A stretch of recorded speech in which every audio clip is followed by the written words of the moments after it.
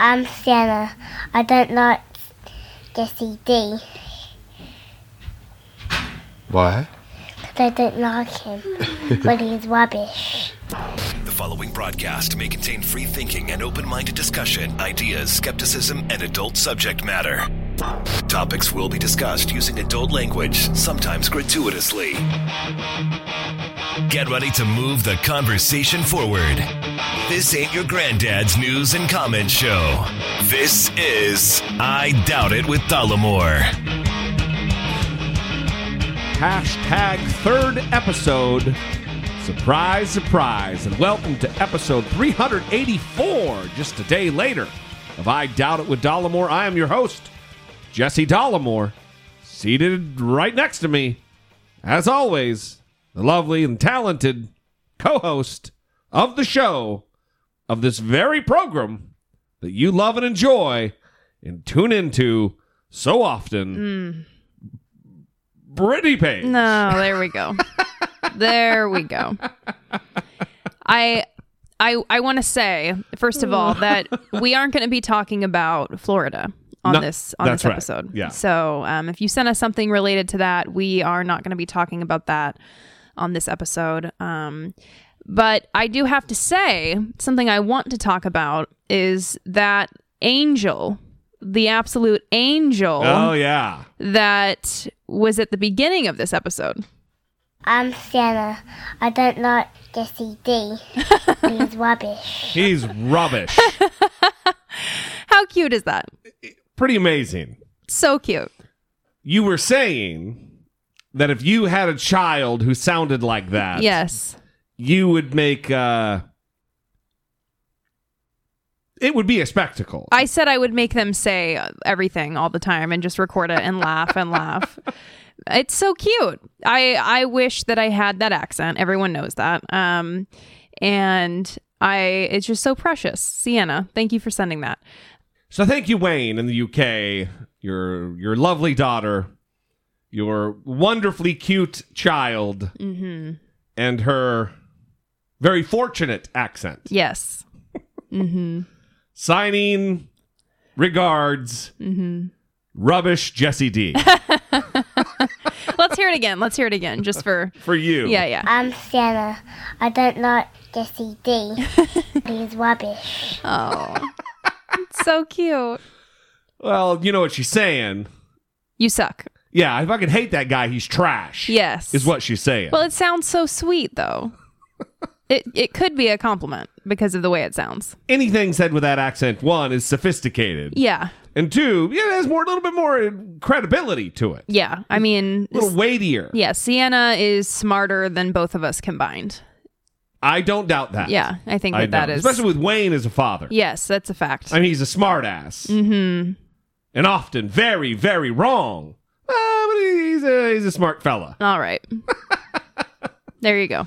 All right. Well, you know what I do want to talk about? Yeah. Wow, very... Yeah.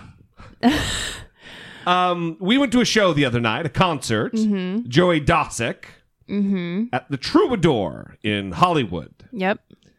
And so something that I noticed, I'm coughing. What's happening to you? Coughing here. Something that I noticed twice or three times while waiting for the show to start. People are coming from different places. Obviously, friends are meeting there. And why do dudes do the awkward handshake, but they're not sure if they should handshake or hug or the dude bro thing? Yeah, I don't know what you're talking about. So what, they go in for a handshake and don't actually do the hand? Are you talking about like the herky-jerky thing that sometimes occurs when you don't know if you should be greeting someone with a handshake or a hug, and it kind of turns into this, you put your hand up, but then you jerk it back down because you're doing a hug? That's exactly right. Okay. That's weird for me. So, but you were only noticing it with men. I don't think it only happens with men. Oh, I didn't see. Is that a woman thing too? I think it's a people thing. Huh. I don't know. I'm not afflicted by that. I have good friends. Good friends who are awkward, like want to shake my hand. Like, what are you doing? Just come on, bring it in for the real thing. Some people don't like hugs. What about those people? Those people are wrong and dumb. When you start lifting your arms to assault someone with a hug, with one of your hugs, and they don't want it, you just force it. You force it upon them. Excuse me. I lift my arms to assault someone with my hug. Yeah, that's what I'm asking. So what happens when they don't want it? Everyone wants a hug from Jessie D. Well, what I do is I just extend my arms wide. And then they... come on. Yeah, and then the pressure is on. There's no pressure. It takes the pressure off. That they don't have to fumble around with their awkward fucking handshake. Yeah, I don't know. I think that I have seen the herky jerk happen.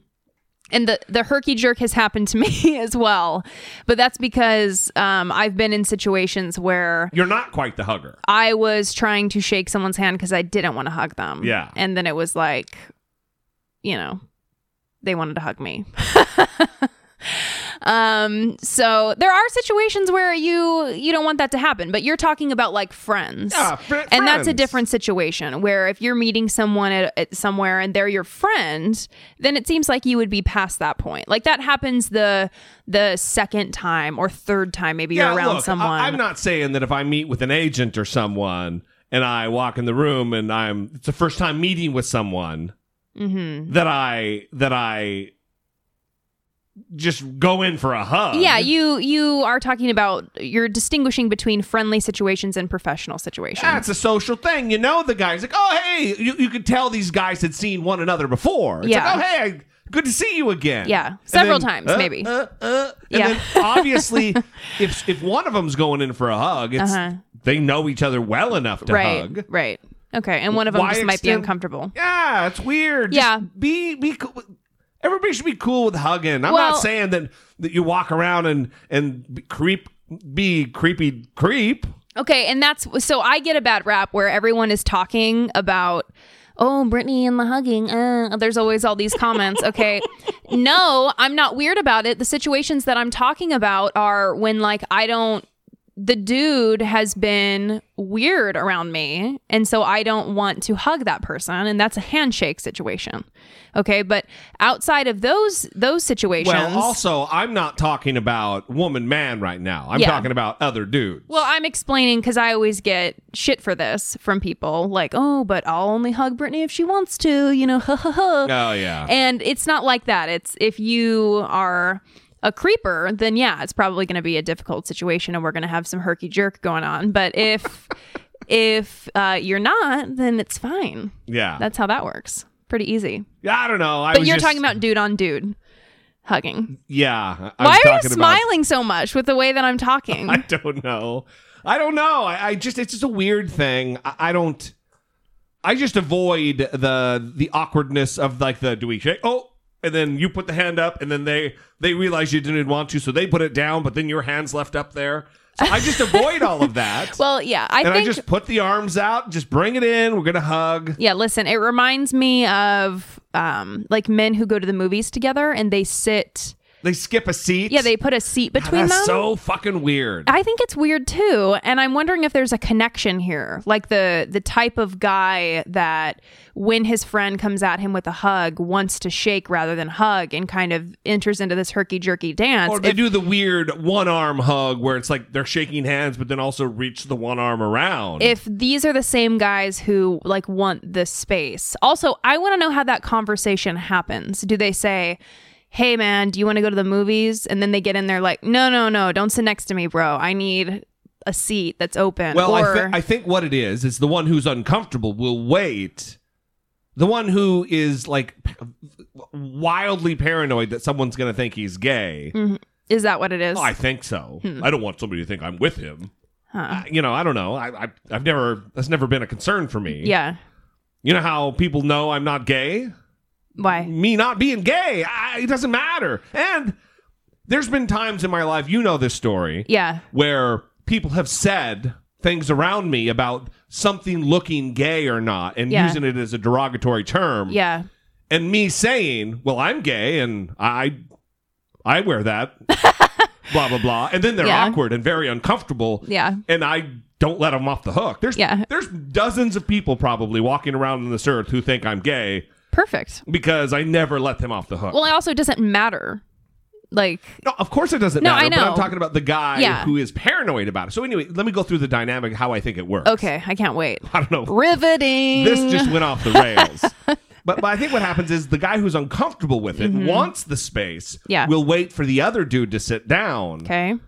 and then he'll skip a seat and sit down. Mm-hmm. So it's the timing thing. It's not discussed prior. Yeah, Like, this hey, is- we got to make sure we have that space there. Yeah, there's a contract. I am going to need you to sign this. That's just too much mental energy. Yeah, no kidding. You know, you have It to wait is. for him to sit down and like navigate all this. That just is too much mental energy spent on something that doesn't matter at all. I agree. Look, my best friend Brett and I have gone to the movie several times, and I don't remember ever a time where there was a middle missing empty seat. Yeah, in fact, I think I walked in to meet you guys and you were actually sitting in his lap one time. And I thought that was kind of weird, but you know, whatever you like. Hey, man, I like to be comfortable. Yeah. When I'm in a movie. Yeah. Sorry, I don't know.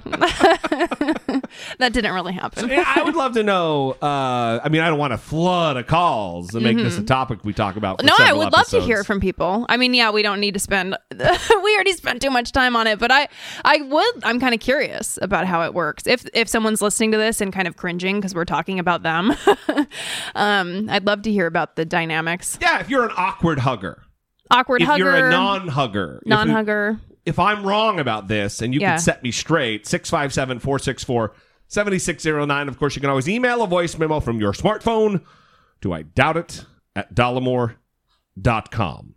Let's do this early. Support for I Doubt It with Dollamore comes from generous, engaged, intelligent, and good-looking listeners like you by way of Patreon. Your support on Patreon for as little as $1 a month helps keep the show going and move the conversation forward one podcast at a time. If you would like to join the ever-growing family of supporters, please visit patreon.com/I Doubt It with Dollamore. So we didn't mention the names last time, so we're doing that now.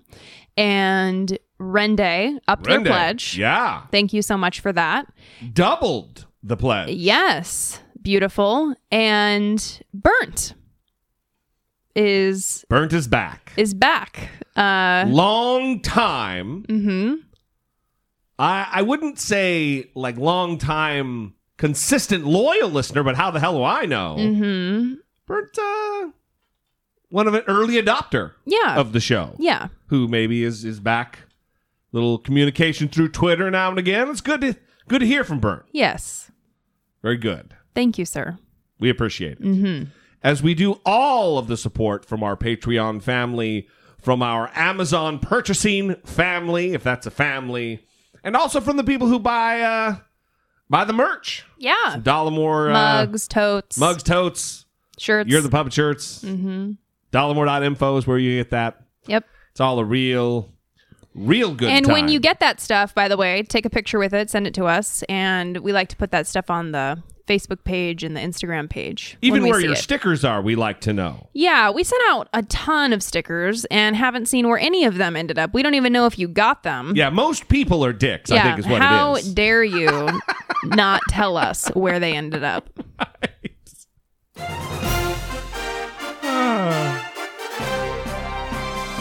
Dollamocracy. Facing down pessimistic politics with realistic optimism. So let's get to this Russia business.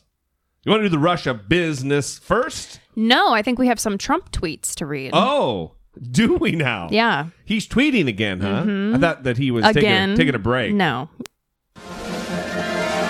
I will say this. Look, I have millions of people on Twitter.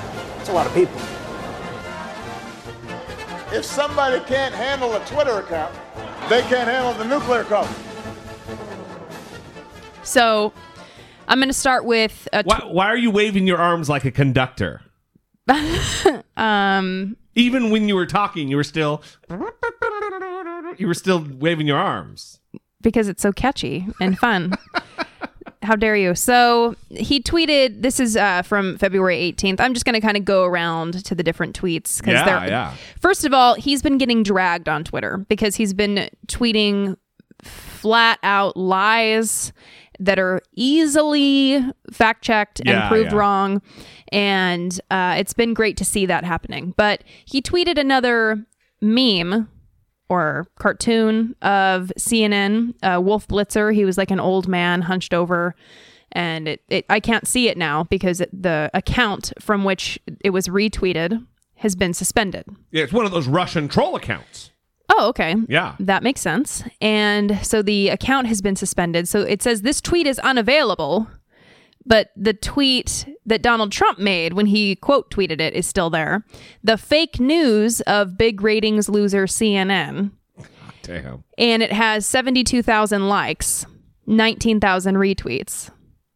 And again, the picture was like the evidence for the Mueller investigation will come in any day now. Wolf Blitzer saying that. Yeah, and it's Wolf Blitzer as this frail old man with a cane, indicating that CNN in 30 years is still reporting, waiting for any evidence whatsoever that Russia meddled in the election, or further that Trump had some active role in a collusion type of role. Right. So the information came out that Russians are being indicted for election interference. That's right. 13, the grand jury, the Mueller grand jury, the impaneled grand jury issued an indictment for 13 Russians and also Russian companies or organizations. Right. And when that happened, General McMaster came out and I believe said something that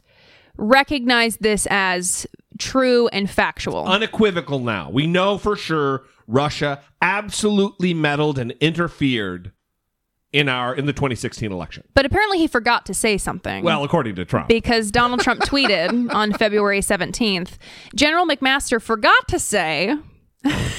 It's like a Trump-issued addendum to a statement. That the results of the 2016 election were not impacted or changed by the Russians, and that only collusion was between Russia and Crooked H, the DNC, and the Dems. Remember the dirty dossier, uranium, speeches, emails, and the Podesta company. It's just everything that he can throw against the wall and see what sticks. He's going to do it. The next day he continued, never gotten over the fact that Obama was able to send $1.9 billion in cash to Iran, and nobody in Congress, the FBI, or Justice called for an investigation. Finally, little Adam Schiff, the leaking monster of no control, the leaking monster, is now blaming the Obama administration for Russian meddling in the 2016 election. He is finally right about something. Obama was president, knew of the threat, and did nothing. Thank you, Adam. Right, because that's what Adam Schiff is doing. I never said Russia did not meddle in the election. I said it may be Russia or China or another country or group, or it may be a 400-pound genius sitting in bed and playing with his computer. The Russian hoax was that the Trump campaign colluded with Russia. It never did. You can't change your story now, fuckhole. We know what you've said over the course of the past over 1 year. We also heard you ask the Russians to hack Hillary Clinton's emails. We also know about the meeting on June 9th at which Donald Trump Jr., Jared Kushner, Paul Manafort, Natalia Veselnitskaya, Akhmet Rakhmishin, and other Russian nationals attended with the promise of giving you dirt against Hillary. We know all these details. Well, fuck off. Donald Trump also said that he talked to Putin about it. He asked Putin, and Putin said no. Right. And so that... And he took him his word. Yeah, that seemed good. Well, he says he didn't do it. It's good enough for me. Yeah, I asked him about it. He said he didn't do it. He's a stand-up guy. What are you guys worried about? I mean, when he stands up, he's 4'2", but he's stand-up. Okay, now that Adam Schiff is starting to blame President Obama for Russian meddling, did you see where we're going with this? Yes. In the election, he is probably doing so as yet another excuse that the Democrats, led by their fearless leader, crooked Hillary Clinton, lost the 2016 election. But wasn't I a great candidate? Remember, that is what the narrative was, that this is all a complete hoax, fake news, to draw attention away from this historic loss of the Democrats. That's what he was saying. Now, apparently, when really for months there's been no room on this, he wants to say, oh, I've been saying that all along. I'm just saying I had nothing to do with it. You are a fucking liar. He tweeted, Russia started their anti-U.S. campaign in 2014 long before I announced that I would run for president. The results of the election were not impacted. The Trump campaign did nothing wrong. No collusion. So in Roger Stone's book, Devil's Bargain, something or the other. Do you know this book? Yeah, it's my favorite. It's my favorite. Come on. He said, quote, Donald told me on New Year's Day, 2013, when I called to wish him Happy New Year, that he'd just trademarked the phrase, Make America Great Again, and was definitely going to run. Well, that throws a little wrench in the tweet. Yeah, there. read the tweet again. So hang on. Roger Stone writes in a book that Donald Trump in 2013, New Year's Day, 2013, trademarked the phrase, Make America Great Again, so when he ran for president, it would be his. And Donald Trump says, Russia started their anti-U.S. campaign in 2014, long before I announced I would run for president. The results of the election were not impacted. The Trump campaign did nothing wrong, no collusion. Are we done with the tweets? Because I have a Jake Tapper factcheck.org clip that's clearing a lot of this up. The fact that the Russia interference didn't impact the election. Because it's also a narrative that Vice President Mike Pence has been running with for a long time, too. Well, we're not done with him. And I All right. also want to correct myself really quick because The Devil's Bargain is not Roger Stone's book. It's actually a book by Joshua Green. But Roger Stone is quoted as saying that in Joshua Green's book. All right. Just to give that The Devil's Bargain. That's the book about Steve Bannon. Steve Bannon. Yes, Right. Yes, exactly. Okay, so I also want to talk about the latest one that he sent. Obama was president up to and beyond 2016 election, so why didn't he do something about Russian meddling? He did. He imposed sanctions on Russia. Yeah, pretty crippling sanctions. Which Michael Flynn, Donald Trump's former national security advisor, That's right. talked to the Russians about. That's right. And then lied about doing that to the FBI. Hence why he is now a felon. So it's weird to me that Donald Trump, number one, is tweeting all of this stuff just lying when it's so easily proved false. Well, I think his audience is not us or the media or rationally thinking people. I think his audience Donald Trump, is this guy. baby. We got some Hillary bitches on here. Come on, baby. I think he thinks that guy is going to help him.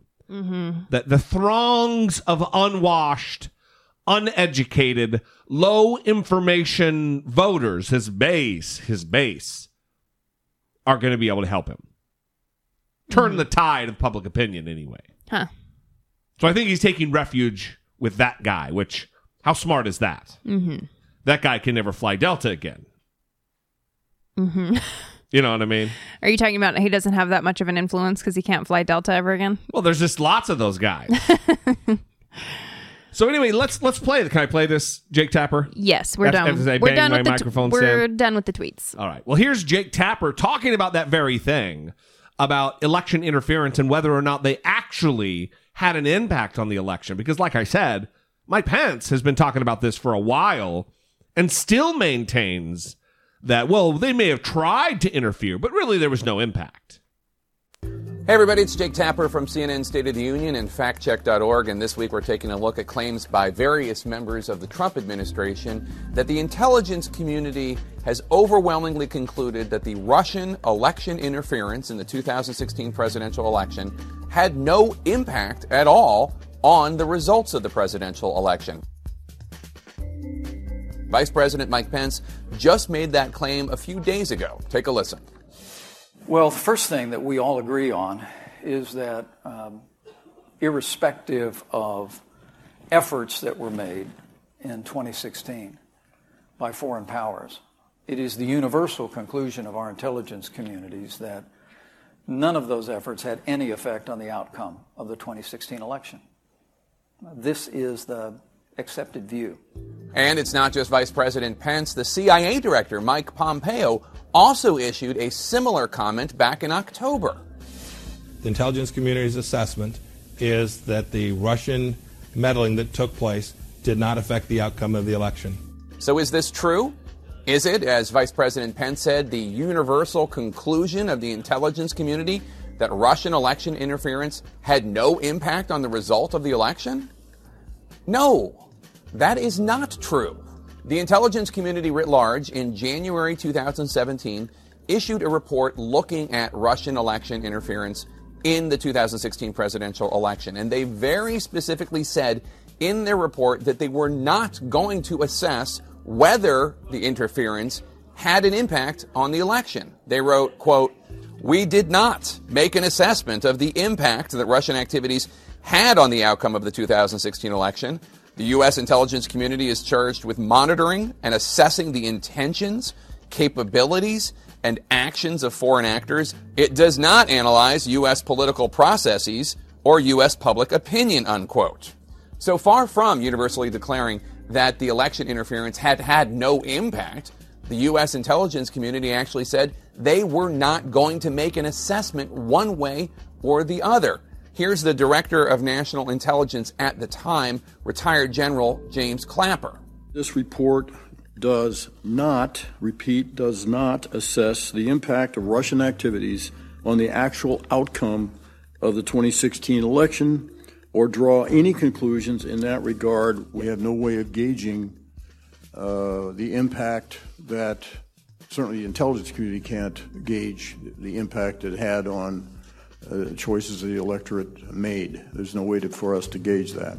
Now, after Pompeo in October said the exact opposite of that, the CIA issued a statement saying, quote, "The intelligence assessment with regard to Russian election meddling has not changed, and the director did not intend to suggest that it had." Did the intelligence community say anything about this? Well, they did write the following, quote, "Putin and the Russian government developed a clear preference for President-elect Trump. They aspired to help President-elect Trump's election chances when possible by discrediting Secretary Clinton and publicly contrasting her unfavorably to him." So what Director Pompeo said in October and Vice President Pence said this week is completely wrong. The intelligence community did not say that the election interference had no impact. In fact, they said that they were not going to assess it at all. The intelligence community also said that it was the clear intention of the Russians to help Trump and to hurt Hillary Clinton. A reminder to all you politicians out there, you're certainly entitled to your own opinions. You are not entitled to your own facts, and you are certainly not entitled to spread falsehoods. I'm Jake Tapper from CNN State of the Union and factcheck.org. That was a really hateful ending. And I'll take... Very aggressive. I will take that a step further, and I will say they did actually impact because the margins were so thin in those states in which they were operating so aggressively, like Wisconsin and Michigan and Pennsylvania, that to think that they didn't impact is far more, it's more of an unreasonable conclusion than thinking that they did. So the chances are very great that they did swing the pendulum into Donald Trump's favor. Yeah, I think that he's probably trying to approach it delicately because it's hard to measure. Right. Exactly the amount of interference and what effect it had, basically. They're wanting certainty. Yeah. I'm just using kind of a reasonable man, a reasonable individual outlook on it. And I think it's reasonable to expect that to have been the case. Mm-hmm. So, well, and the fact that the interference campaign had been going on since at least 2014. Yeah. They had been doing this for a while. And still are. And that's the other thing that you're going to hear from these ding-dongs is talking about how a lot of the ads were spent after the election. And, well, that proves that it had nothing to do with the election. No, that means it's a continuing and ongoing operation by Russia to influence our culture and thereby our election. Right. They're still doing it, and they're planning to do it going on further into 2018. Well, I always hear people mocking. I don't always hear people. I hear some people on a podcast that I'm thinking of specifically mocking the Russian interference, talking specifically about the amount of money that was spent on Facebook advertising. Right. And but because it was only 100 or 150,000. Yeah. That it was nothing. But the indictment actually goes into detail about another organization called the Internet Research Agency, and they had a monthly budget of approximately $1.25 million toward interference efforts by September 2016. And not only that, they employed hundreds of individuals for their operations. Yeah. So that is significant. Well, it's either that person, we're not going to give them publicity, but that person's just a moron and a contrarian. Mm-hmm. Fifth Column podcast. So let's get on. Well, don't malign the whole podcast. There's just one person in particular that is Camille Foster. Okay. And but it does bother me because someone that has a platform should number one, read the indictment, figure out what it's 37 pages though. That's a lot of information to read. Well, 538 has a great write-up on it then. How much did the Russian interference affect the 2016 election? And read some information there, because you can't just brush off the influence that they had. Yeah. This was powerful. And whether you can say yes or no to the question of, did this really interfere? Is his election like illegitimate or whatever? There's still a problem here, and this is serious, and Donald Trump needs to be taking it seriously and protect the country. Absolutely. Rather than running his mouth about President Obama and why didn't President Obama deal with it? Well, you know what? Why don't you deal with it now? Why are you asking questions like this? That's exactly right. Be a leader. You are president. Just because something wasn't done the way it should have been done in the past doesn't mean you need to continue to make those mistakes. Right, and all presidents make these complaints.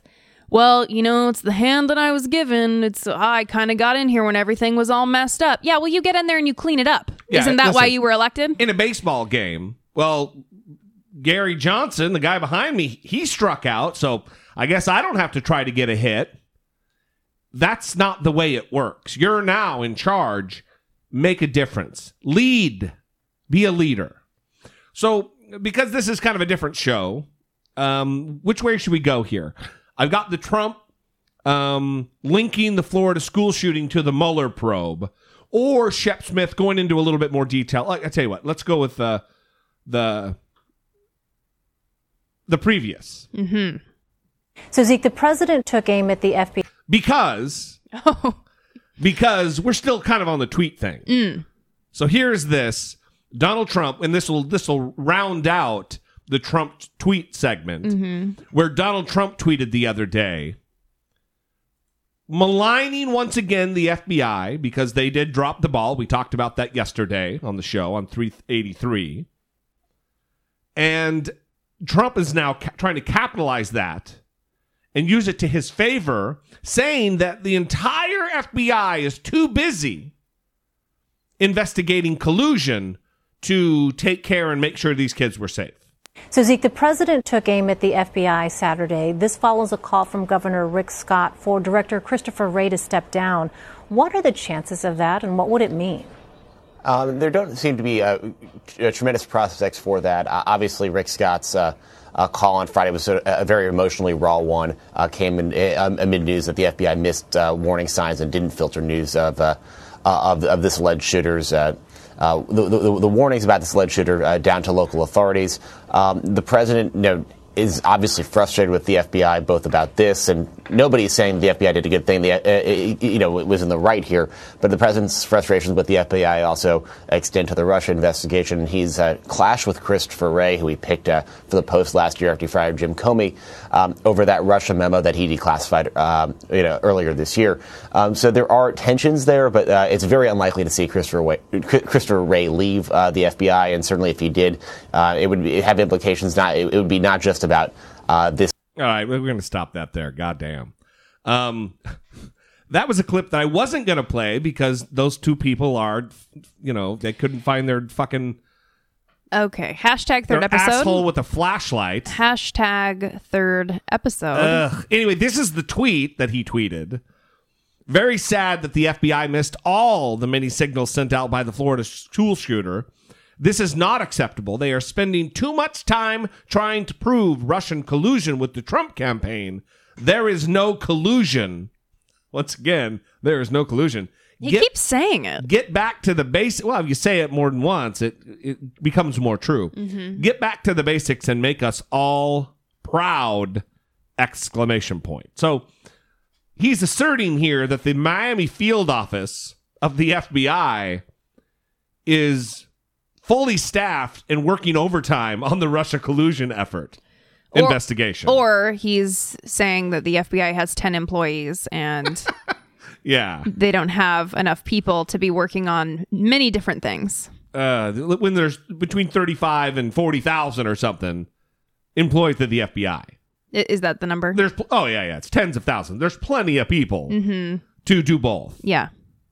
People who are counterintelligence, counterterrorism, people who have nothing to do with the Russia investigation. Isn't it embarrassing? I mean, I know we talk Yes. about this a lot, but this tweet in particular was pretty embarrassing. Well,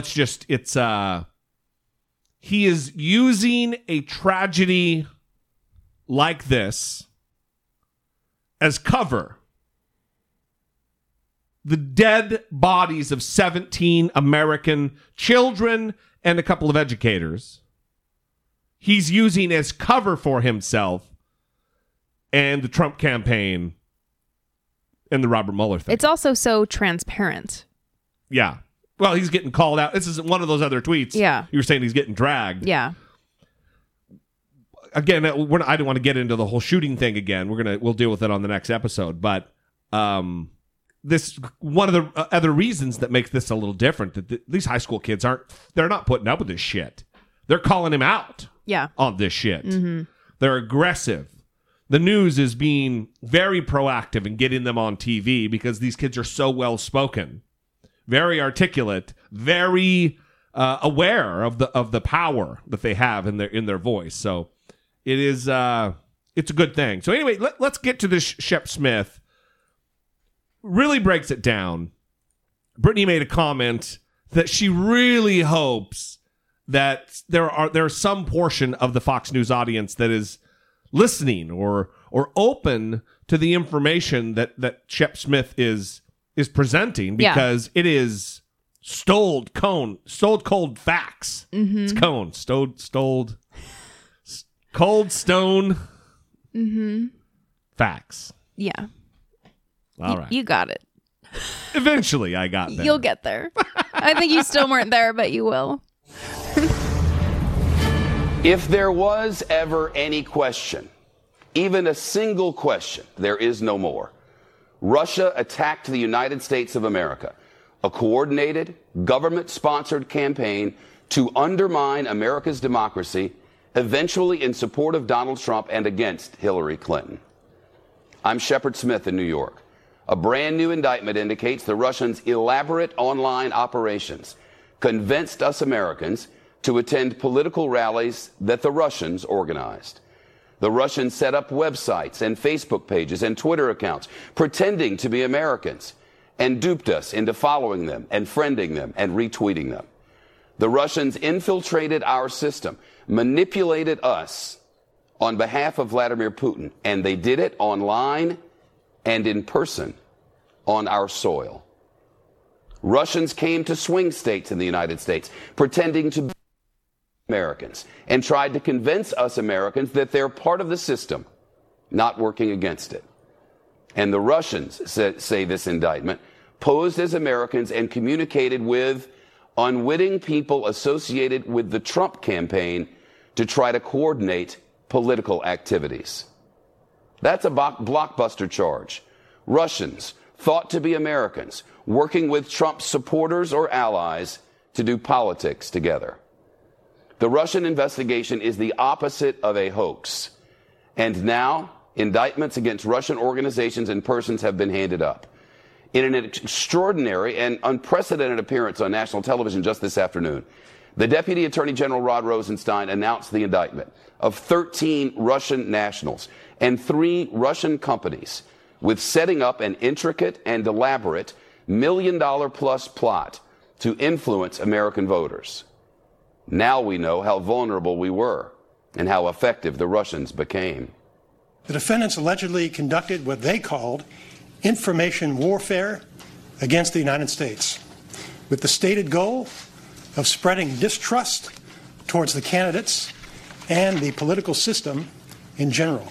The feds charged the Russians set up that elaborate system made to appear to originate in the United States, operated by Americans, but actually controlled from and paid for by Russian leadership, coordinated out of a large bot farm in St. Petersburg, Russia. This went on not from the election, but dating way back to 2013, a coordinated on-the-ground effort. They bought properties in the United States, set up systems in the United States in a bold attack on the United States with a long-term vision. In order to hide the Russian origins of their activity, the defendants allegedly purchased space on computer servers located here in the United States in order to set up a virtual private network. The defendants allegedly used that infrastructure to establish hundreds of accounts on social media networks such as Facebook, Instagram, and Twitter, making it appear that those accounts were controlled by persons located in the United States.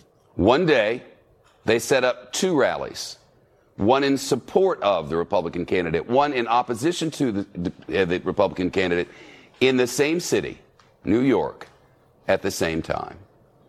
The Russian defendants allegedly used that infrastructure to establish hundreds of accounts on Facebook, Instagram, and Twitter, making it appear the accounts were controlled by persons located in the U.S. In other words, Russian bots are very real. They engaged in information warfare. The Russians attacked our democracy. They're attacking it now. And they will continue to attack it in the future. This is real. This, by no means, is fake news. And you can't tell me, it doesn't settle. It's not reasonable to assume that Vladimir Putin is going to pour millions of dollars into this effort and thousands of man-hours into this effort with no result. Because clearly there was a result. Everyone was shocked at the upset of the century of Donald Trump being elected. Even Donald Trump was shocked that he was elected. Just the way it is. And for Donald Trump to deny for now months upon months upon months that this was a happening, that this was an occurrence, that this is real, is unconscionable. Because if he doesn't believe that it took place, then what obligation does he have to see that it doesn't happen again?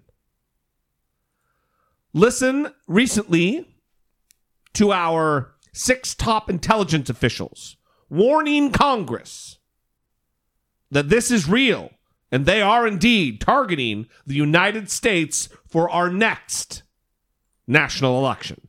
Tonight, this dire message. Frankly, the United States is under attack. President Trump's 6 top intelligence officials warning the Russians are already targeting the upcoming 2018 midterm elections. We need to inform the American public that this is real, that this is going to be happen, and the resilience needed for us to stand up and say we're not going to allow some Russian to tell us how to vote. Have you seen Russian activity in the lead up to the 2018 election cycle? Yes, we have seen Russian activity and intentions to have an impact on the next election cycle here. ABC News has learned that the Russians plan not only to use social media to sow discord through fake news, but are probing state election systems to see if they can be infiltrated. We reported in the September before the 2016 election that 21 states were targeted by Russian hackers.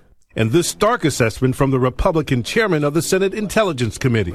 But we've seen some activity at state elected officials that were attempts electronically to search those individuals. So we assume that there's still the intent. Some senators criticizing President Trump, who recently said this. Could very well have been Russia, but I think it could well have been other countries, and I won't be specific, but I think a lot of people interfere. We cannot confront this threat, which is a serious one, with a whole of government response when the leader of the government continues to deny that it exists. It's remarkable that you've got all the leaders of the intelligence community, yet you still don't have the President of the United States acknowledging the level of this threat. You want to hear more from him?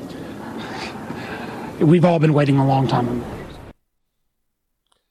Now listen, one of the reasons why Donald Trump doesn't want to focus on this, or maybe can't, is because of the fact that he is embroiled in scandal after scandal after scandal.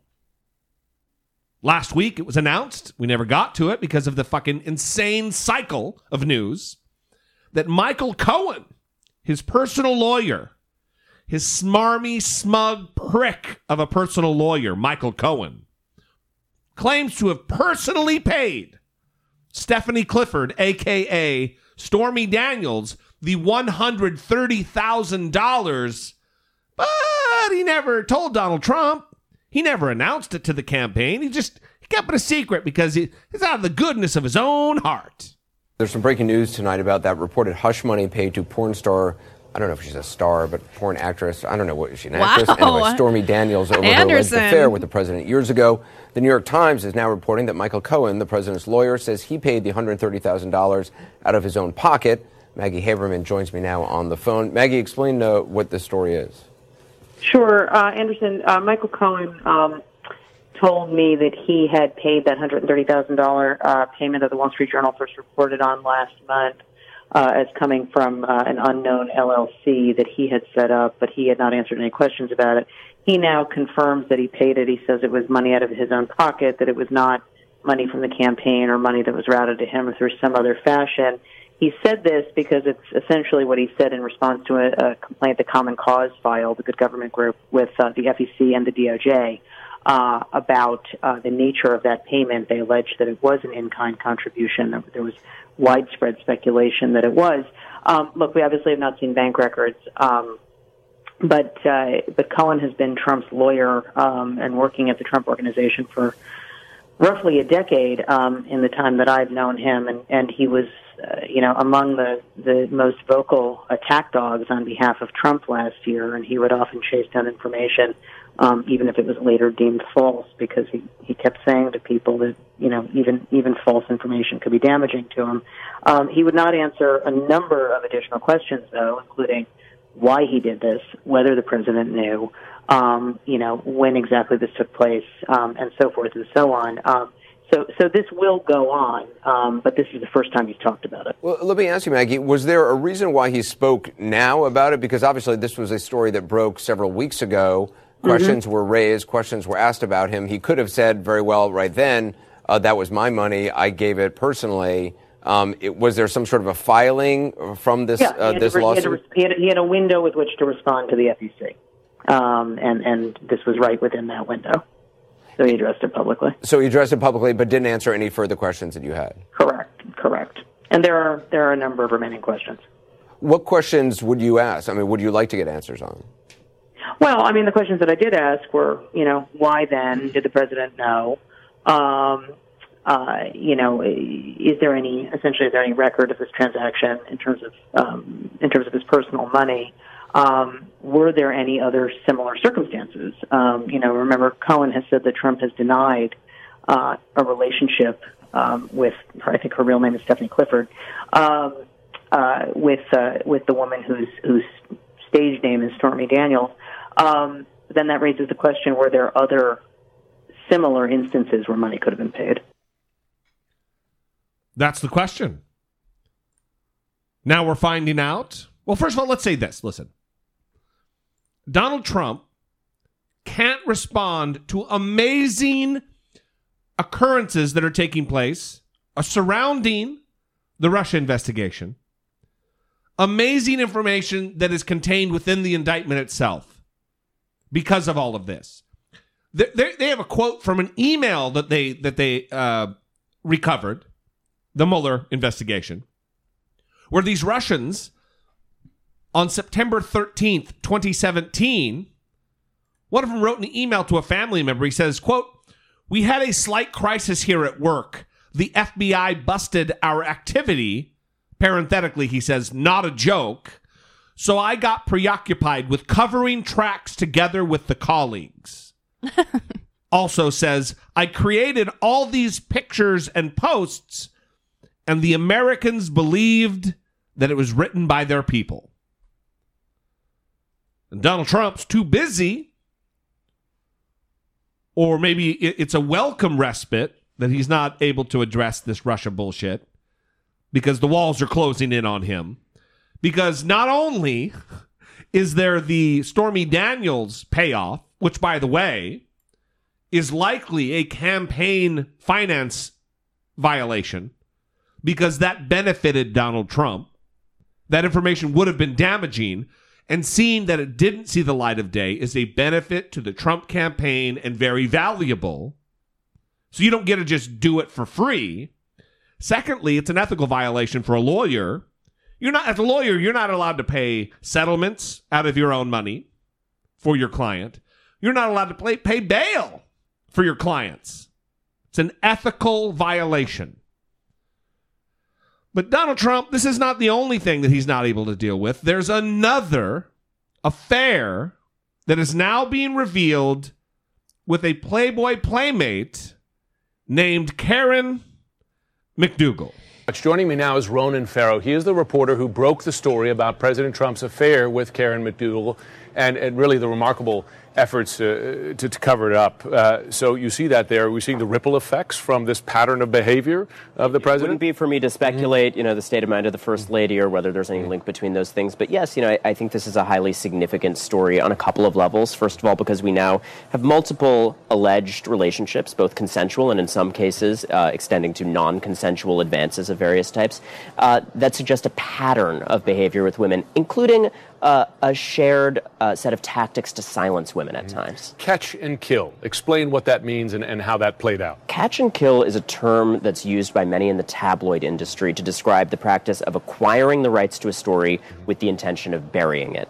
And we talked to 6 former employees of this tabloid company, AMI, which owns the National Enquirer, who said that is a routine tactic used by that company, and that, interestingly, Jim, that provides leverage, an opportunity for influence over the person whose dirt they own. Mm-hmm. And you say that since then, the AMI has reached out to Karen McDougal again, right? To interest of re-signing her to a contract to apparently never publish the story? So they acquired the limited life rights to any affair with a then married man that she had. And a retainer that we obtained with her attorney at the time made explicit that that was a reference to Donald Trump. In the course of the past year since the election, contact had been intermittent. They seemed to resume interest. I think in McDougal's view, anytime there was a risk she was going to speak to the press. Since the Stormy Daniels story broke, there has been a renewed effort to have Karen McDougal sign a new set of contracts. And is it your interpretation from this that AMI, the National Enquirer, has any interest or intention to ever publish her story here, or is this really part of this pattern of silencing via these payments? Look, AMI had very ample opportunity for input and comment in this piece, and they say very clearly that they did not at any point intend to publish this piece because they did not find the story credible. Mm-hmm. That is their line on the matter. And like you said, you've spoken to employees who contradict that line. That's right. In your reporting, did you hear from anyone that the president, to your knowledge or to their knowledge, was ever aware of these arrangements? We are not reporting that this was ordered by the president, but certainly according to those former employees, this was to the benefit of the president president, and in a context of a relationship where the head of this company, David Pecker, has openly said that he is loyal to the president and that he considers the president to be a close friend. Now, we talked about the pattern here of catch and kill, right? Try to bury these stories, in effect, including with financial payments. There's also a pattern to the president's behavior with these relationships outside his marriage, is there not? Where he meets, how he compensates them for their expenses. Explain that. All of the above. One common trend that we hear in a number of these stories is Donald Trump offering money for sex. And that's present in McDougal's story. She says she was offended when that happened, when after they had sex, he offered her money. An explicit offer to exchange money for physical encounter. So that is one commonality, but there are numerous ones, including the locations and the time frames. At the same time frame in which Stormy Daniels alleges that she began her affair with Trump, that is also a golf tournament at which Karen McDougal says that she, in this written testimony we have from her, that she began a relationship with Donald Trump. Now, oftentimes, including on the sexual harassment stories that you've covered, having a personal and detailed account is essential to the case. And you got a handwritten note recounting Karen McDougal's interactions with the president. Explain how you got that and what it detailed. So Karen McDougal feels that she ultimately was, in a sense, cornered into a set of contracts that she finds onerous and exploitative. She's frustrated, I think, with her inability to speak, in her view. And she has regrets about this. She fully admits that she voluntarily signed those agreements, and the reason that this written testimony exists is because in the course of selling the story, a friend of hers who coaxed her into selling it said, sit down and write every detail. And she did. And she did, and you were able to see those.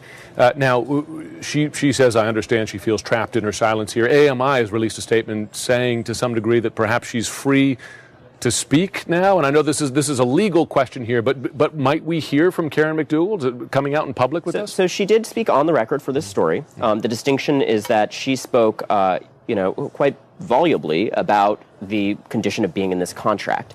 Right. The detailed blow-by-blow of the affair is from that written testimony. And she said that she is terrified of legal retaliation, so that's why there's that demarcation. In terms of her future ability to speak, Jim, there's an interesting he said, she said here. AMI says that she can now speak because of an amendment to the contract after the election. Remember, they acquired these limited life story rights. The election happened, and afterwards, there was an amendment that they say permits her to respond to legitimate journalistic inquiries. Now, she and her representatives say they're still scared and they don't believe the letter of this agreement allows them to speak. Well, this is a remarkable story and already a remarkable amount of detail here. Ronan Farrow, thanks very much. Thank you very much. Next. So this affair began several months after Barron was born. And like Ronan Farrow, who I love so much. Ronan Farrow is the same one who broke the Harvey Weinstein story. Yes. Yeah. He in this article, he talks about the similarities, like he said, between the other stories of women that have come forward. And the Beverly Hills Hotel is a prominent meeting place. The food that he eats. The steak and the mashed potatoes. The well-done steak with ketchup and mashed potatoes. Well, they don't talk about the ketchup. Well, that's what he likes. Okay, you're adding that, yeah. And reimbursing them for travel, reimbursing her, Karen McDougal. I don't know if that was the case for Stormy Daniels, but she would travel to meet him places, and he wouldn't, buy the plane ticket for her. He would wait and then give her the money that it cost for her to travel to whatever location she needed to in order to meet him. But she also apparently saw Melania Trump's bedroom during a stay at Trump Tower and posed for pictures with some individuals in the Trump family. So she was around, which is kind of awkward. And well, didn't she also write a lot of this stuff down? So it's not like they can say, "Oh no, that's all just made up bullshit." She's saying things from years ago when it happened, having written it all down, that are lining up with the stuff that Stormy Daniels has said. Yeah. Which is just, it's a layer of confirmation that this is correct. With also the payment that he talked about. After the first time they had sex, he handed her money. And she said that it hurt her feelings in the journal, in the writing. She said that it made her feel sad. And that she said that that's not why that happened and that she had sex with him because she likes him. And the way she got around saying... But that happened with Stormy Daniels too, was my point, Yeah. is that he offered to pay her as well. But I was going to say that she has verified that the journal that Ronan Farrow has a hold of, he has possession of, she has verified that it is her handwriting. She was surprised when he had it.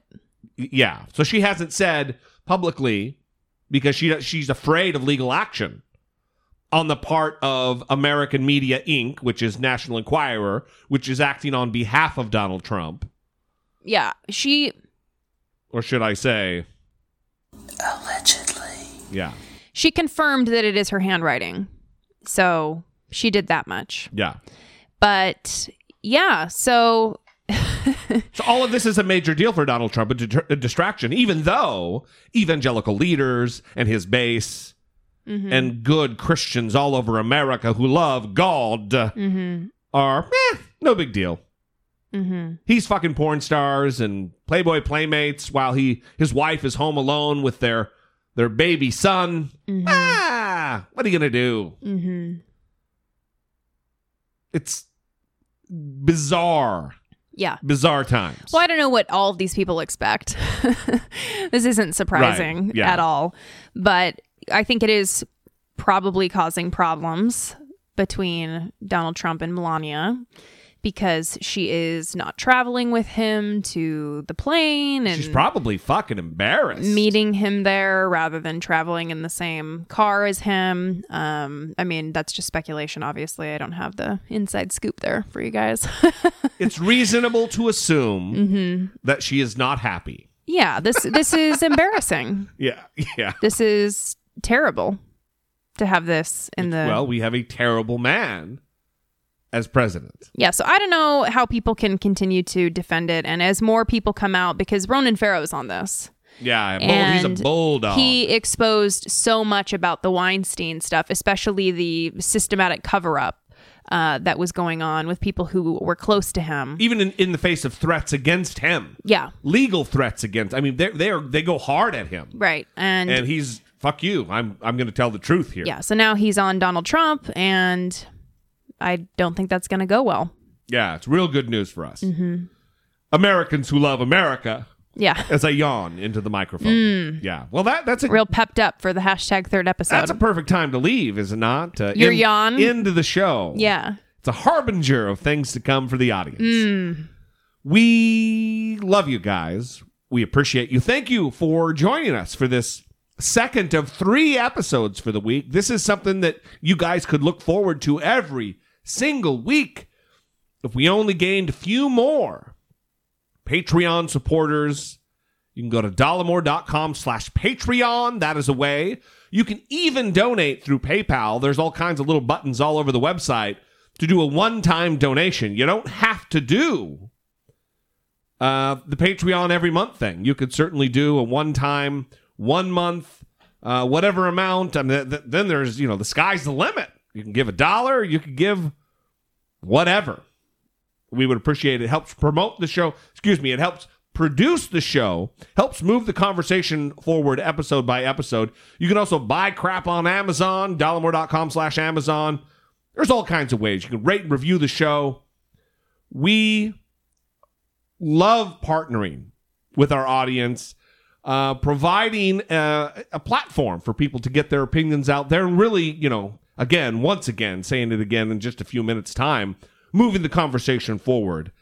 I really feel like we together are making a difference in this world, whether it be related to just getting accurate information out there, partisan as it might be, about the Trump thing, or, about, cultural touchstone issues that we face on a daily basis, like we're facing right now with this gun issue and school shooting issue. So, we appreciate every single one of you. Thank you for your time. Thank you for your listenership. And that is all until next time. 657-464-7609. Of course, email a voice memo from your smartphone to idoughtit@dollemore.com. We'll see you. For Brittany Page, I am Jesse Dollemore, and this has been I Doubt It. I'm Sienna. I don't like Jesse D. He's rubbish.